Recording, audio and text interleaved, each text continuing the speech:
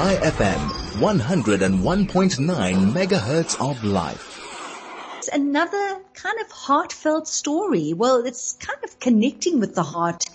Yeah, when we want to find out who we are, where do we belong, what's happening in the world, are we in the world? So often we go to the head and we think about it, and very often the route, the journey is through the heart. And while that may sound very strange, I'm going to rather get my guest to expand on that. I've got the wonderful Helena Kriel on the show today. She's an award-winning author. She's a screenwriter, lives in LA, but has been back in South Africa.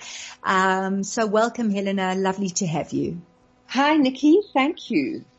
Welcome, welcome. So you've had quite a challenging time, and haven't we all? But I mean, really with you, I know that being in LA as an author, I know that there was a strike happening, and all of a sudden that impacted your business on a personal level. You had issues and you've come to South Africa. Perhaps you just want to give us a bit of a background of your state of mind and what was going on in your world before you returned to your homeland.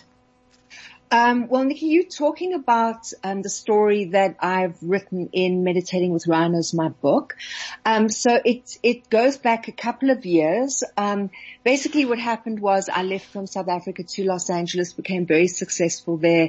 It's kind of a miraculous thing very quickly, and it set me up as an A-list Hollywood writer, which is a sort of a dream that all writers have, and I was suddenly living it. At the same time that I was very in demand in Hollywood, I also had the thing that we all dream about really, which was finding who I considered to be the one. I was a romantic person. I really believed in sort of the sacredness and beauty of partnership. And when I found the person that I thought was the one, it was a real celebration for me, and thought that I was going to embark on a really kind of extraordinary life with this person. But life doesn't always work out in the way that you think it's going to, for very good reasons in retrospect. And as I came to find out, this person was actually not the one, and definitely not the one that I was supposed to be with. At the same time, Hollywood also went through a kind of real speed wobble where there was a major writer's strike. So I was in the combination of my personal life sort of falling apart, and at the same time, my creative life was going through a real speed wobble. And both of these things happened at the same time, and I went through definitely a crisis of the heart and soul, I'll call it. And the other thing, Nikki, is that in leaving South Africa, the reality of immigrating is much harder than I think people would understand. Because you leave everything behind that you feel you leave the place where you feel you belong. And when you are in partnership, in marriage, in relationship, you have a sense of belonging.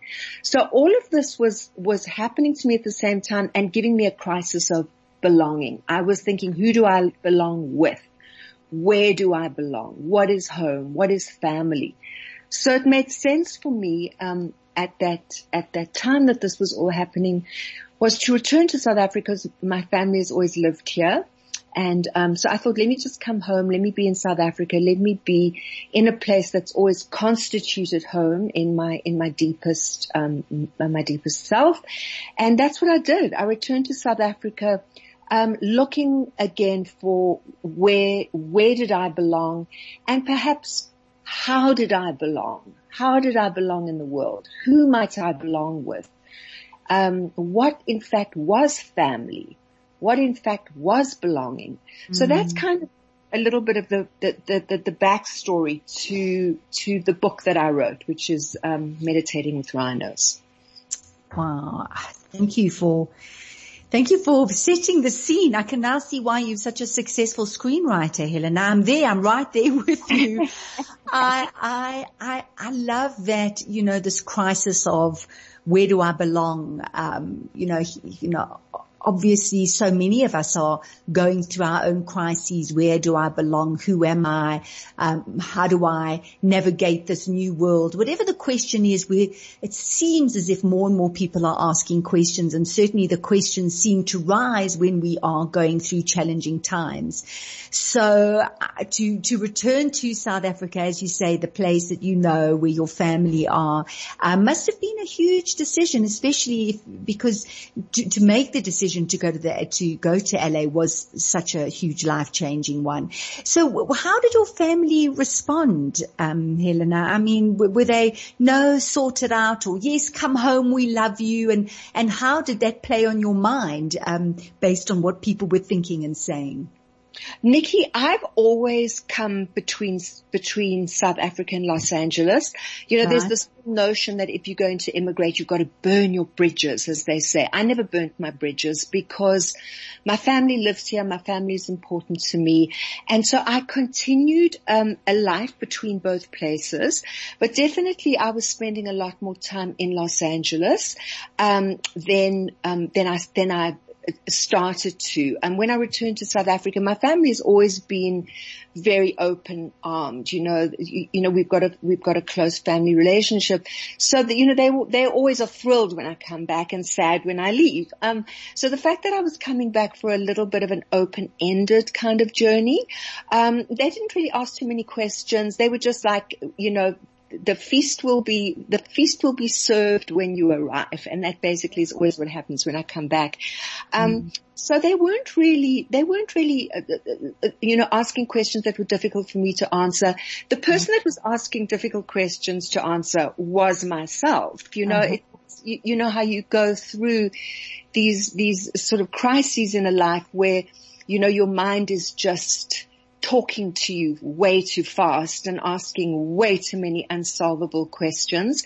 And that's really what was happening. My family was very supportive, but I was the one that was giving myself a hard time. Hear you. And I started off when I introduced you saying that, you know, you turn to another place to get the answers, and that is a wonderful story. So let's take a break, and let's find out after the break, Helena, how it was that you could start to answer all of these burning questions. So stay with us. High FM, 101.9 megahertz of life. And this is the DL Link Show, where we connect you through insights, inspiration, and illumination. Nikki Seberini with you. I have Helena Kriel on the line. She is an award-winning author and screenwriter, South African, and been living in LA. Very successful career, a breakdown in her marriage, and challenges in her career as well brought her home. Open-ended, as you say, Helena. Who knows how long you're back for, but certainly you returned with so many questions, and you say, asking the question, where do I belong? Which is quite a universal question. I think we all ask that, you know, where do I belong? So I would love you to share with our audience, Helena, how it was that you started to answer those questions and where it was that you found the answers. Nikki, I think that the romantic dream is that I belong with one other person. I think we are really encouraged by our modern life to believe that that's the case. And then you find the one and you settle down with the one, and then you have a couple of children that come off the one, and then you have like 3 or 4 people, and they are who you belong with. As that is happening, everything else becomes invisible. And what I mean by everything else is our relationship with the natural world, our relationship with nature, our relationship with animals, our relationship simply with the light that emanates through the leaves of a tree. All of that fades into background, and we start being very present with the small group of people that constitute family, that constitute the ones we belong with. Because that was stripped away from me, I felt a crazy nakedness, and I think I'm a basic human being in the sense of wanting to have relationship. And because there wasn't sort of relationship that was happening for me at that moment. And that nakedness was happening. An odd thing happened. My sister said to me, let's go and volunteer with wild animals. I know that might sound like a crazy thing to do, but not at all. Not at all. I'd love to do that. Very up for the adventure of it. I mean, I love animals deeply, and I just thought to myself, I need to get out of my head. I need to get away from the normal so-called world. So we got in the car, we followed directions, we went up north, we didn't know where we were going. My sister said, I have no idea what kind of animals these are. I said, I just don't care. It was near the Kruger Park, so I knew they were going to be wild, and I was just up for whatever we would find at the end of the road. We landed up getting further and further away from any habitation. The road got bumpier, the trees got thornier. We were traveling for about an hour, and I kept thinking to myself, what is at the end of this road? Who lives at the end of such a long and desolate road? Mm-hmm. Eventually we pulled up to a gate, and on the gate was stickers. It was sort of a hybrid sticker of a rhino and a hippo mixed. And my sister turned to me in the car and she said to me, it's a rhino scene. That's exactly what she said. And this crazy emotion came up in me. I found myself literally weeping in the car because I had been very sad about what was happening about rhinos.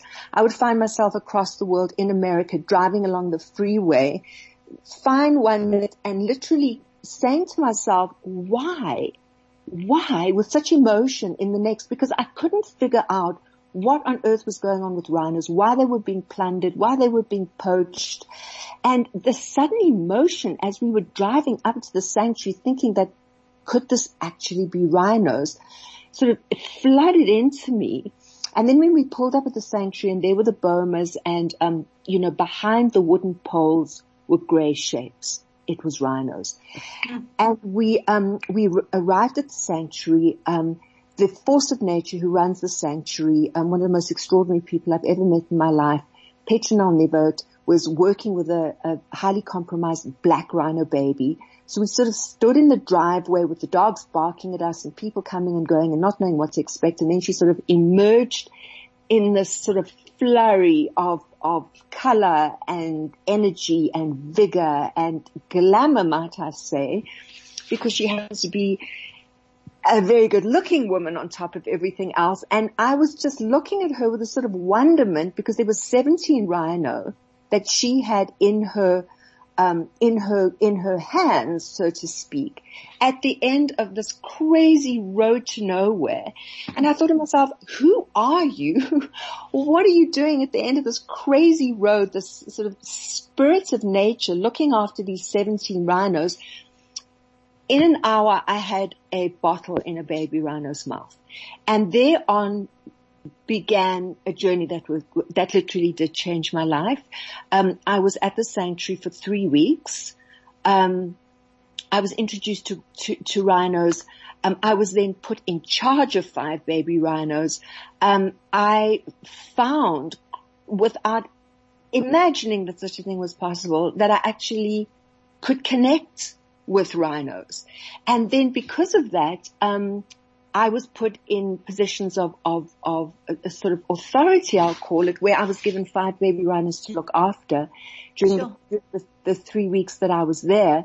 And it was such an extraordinary thing that happened between me and these 5 rhinos, and most specifically 1 rhino, a deep, powerful, and I will absolutely call it a love affair because that's what it was. A kind of extraordinary love affair that happened between primarily me and 1 of the rhinos. And my life was different at the end of those 3 weeks. And I drove away from the sanctuary and just thought to myself, things are going to line up differently. I absolutely am not the same person as I was when I showed up 3 weeks ago. Just once again, you just describe it so beautifully, Helena. I'm so there with you, and I just feel my heart beating so much faster. The idea that, asking the question, where do I belong? And you land up looking after these orphaned rhinos. So I'm dying to know how looking after them, as you say, connecting very specifically with one, how things shifted so dramatically within you. Was it something that you actively worked on? Did it just happen organically? Share with us, please. Well, what happened was, there was one very compromised little rhino. She had, as all of them, they're all collateral of poaching. So all of them have watched their mother get brutally poached. She had arrived at the sanctuary and, she had died on arrival at the sanctuary out of just pure shock. They managed, Petronelle Nevo's husband, Chris de Bruno Austin, who's also an extraordinary individual, had literally breathed her back to life. So I was introduced to this rhino and was told she's a problem rhino. Don't put your hand near her. If you feed her, get your hand away from her really quickly because she'll smack your hand, and a rhino's, head is like pure marble. She can break your hand. So I was very intrigued by the hatred that this rhino was showing humans. And I was sort of very intrigued by the fact that she was a problem. And I thought to myself, I'm just going to show up and I'm going to connect with this rhino. So I asked to feed her. And every time that we went down, I fed the same rhino. And it was really a simple love that I showed her. Respect, love. I concentrated on her. I connected with her eye when I fed her. And at the end of a week, she actually was behaving differently. So I sort of started to have this sense that if I connect with rhinos, I show them love, I show them respect, I show up with real attention, I'm going to have a connection here. So I was sort of in the process of this happening when we had a morning meeting, and Petronelle showed up and she said, we've got a crisis on our hands. A baby's come in last night. Its mother was poached.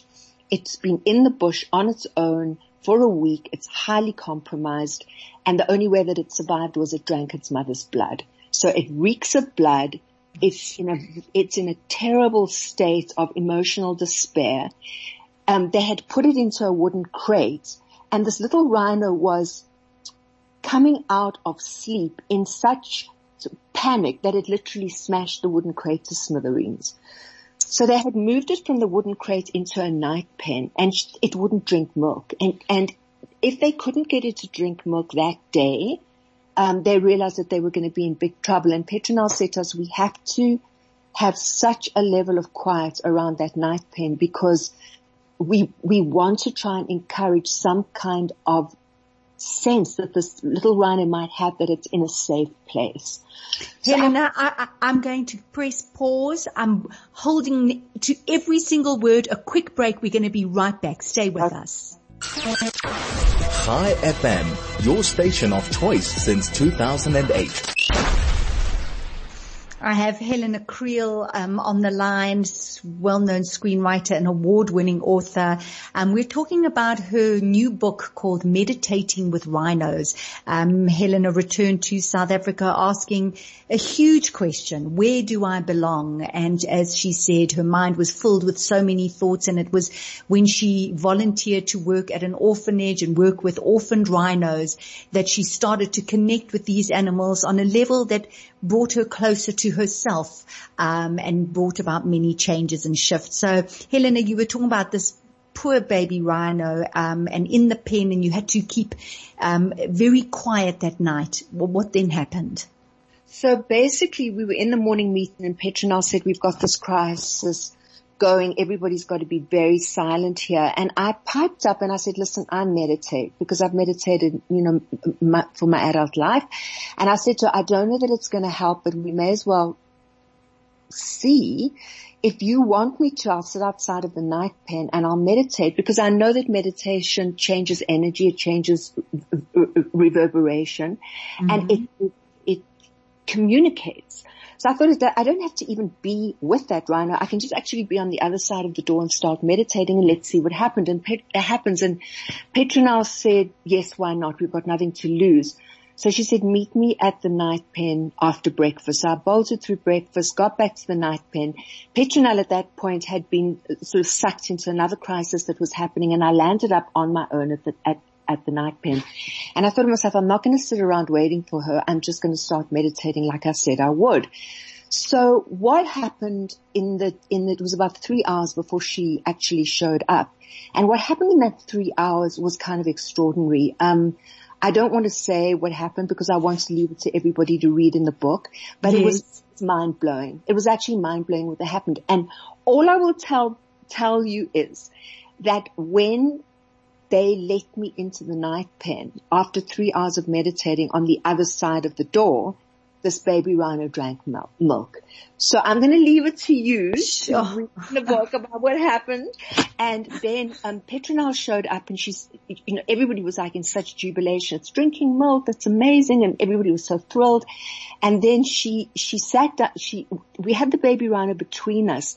And because it was so highly compromised, the undercarriage was probably an inch thick in ticks. I mean, the whole of this rhino's undercarriage was ticks, black.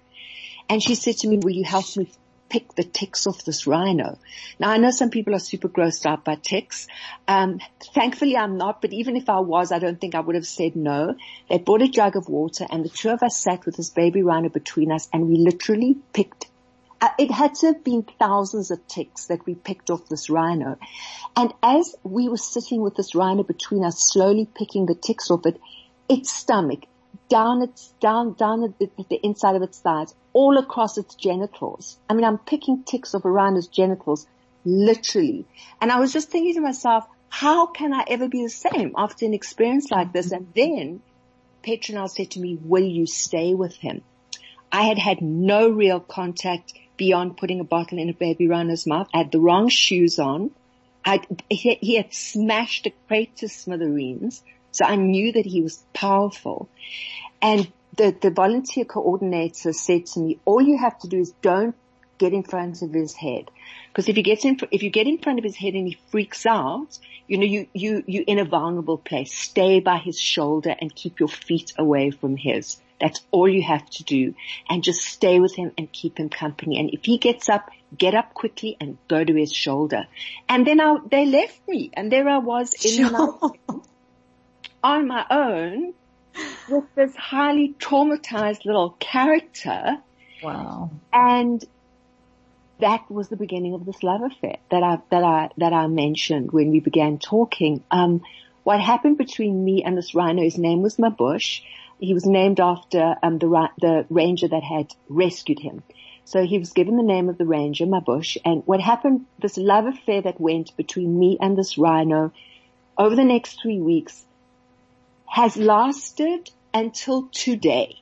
If I see this rhino for 9 months and I show up at the sanctuary, all I would need to do would be call in the way that he identified my voice, and he would come sprinting to where he heard my voice.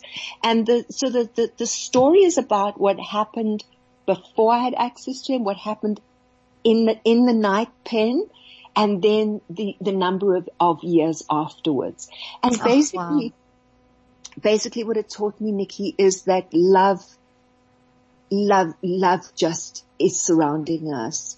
That if we are present for everything, it will show up in a way that is mind-blowing. How could I imagine? Helena, that is beautiful. I'm going to end it there. As I said, today's stories about love and heart.